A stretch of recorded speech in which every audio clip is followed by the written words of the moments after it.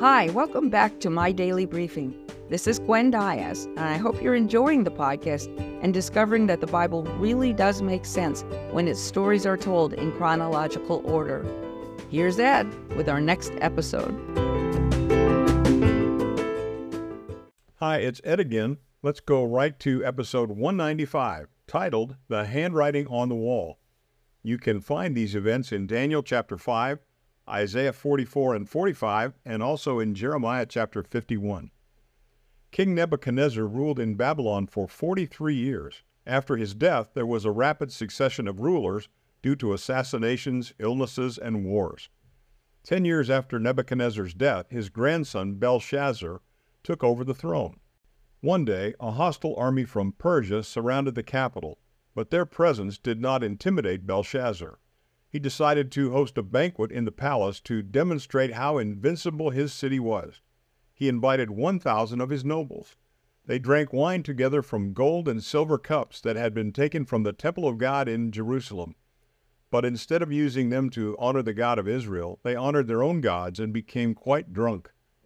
Suddenly, the fingers of a man's hand appeared and wrote on the plaster wall near a lampstand in the great hall. This terrified Belshazzar.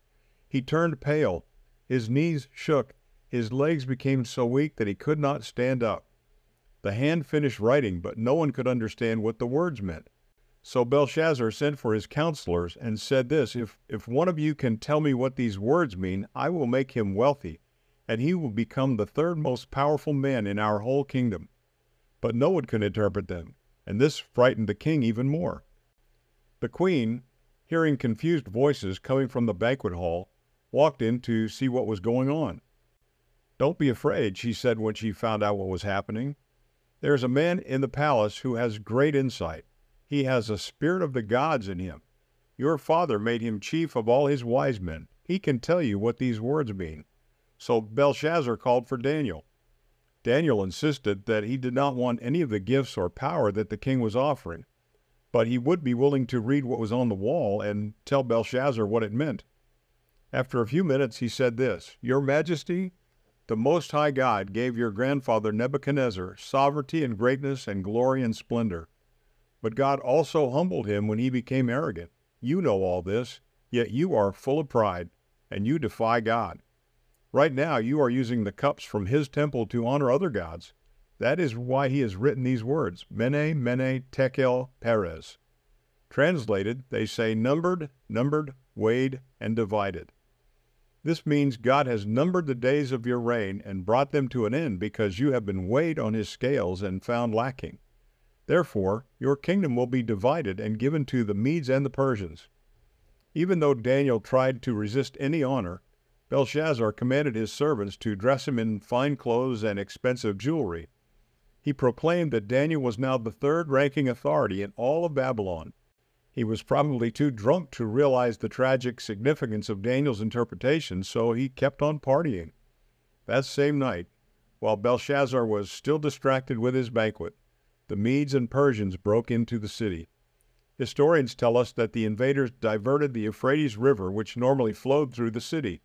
Then they unlocked the huge bronze gates that guarded the river channel, and they marched right into the city on a dry riverbed.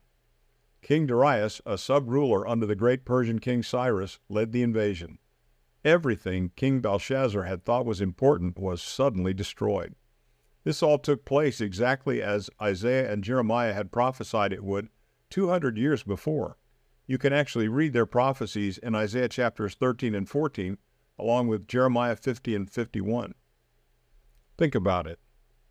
If God counted up the days of your life right now, would he conclude that most of them have been worthwhile?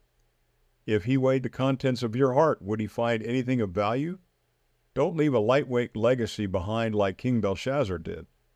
In Matthew 6, verse 19, Jesus stated this, "Do not store up for yourselves treasures on earth, where moths and vermin destroy, and where thieves break in and steal. But store up for yourselves treasures in heaven, where moths and vermin do not destroy, and where thieves do not break in and steal. For where your treasure is, there your heart will be also. Now go, and have a great day."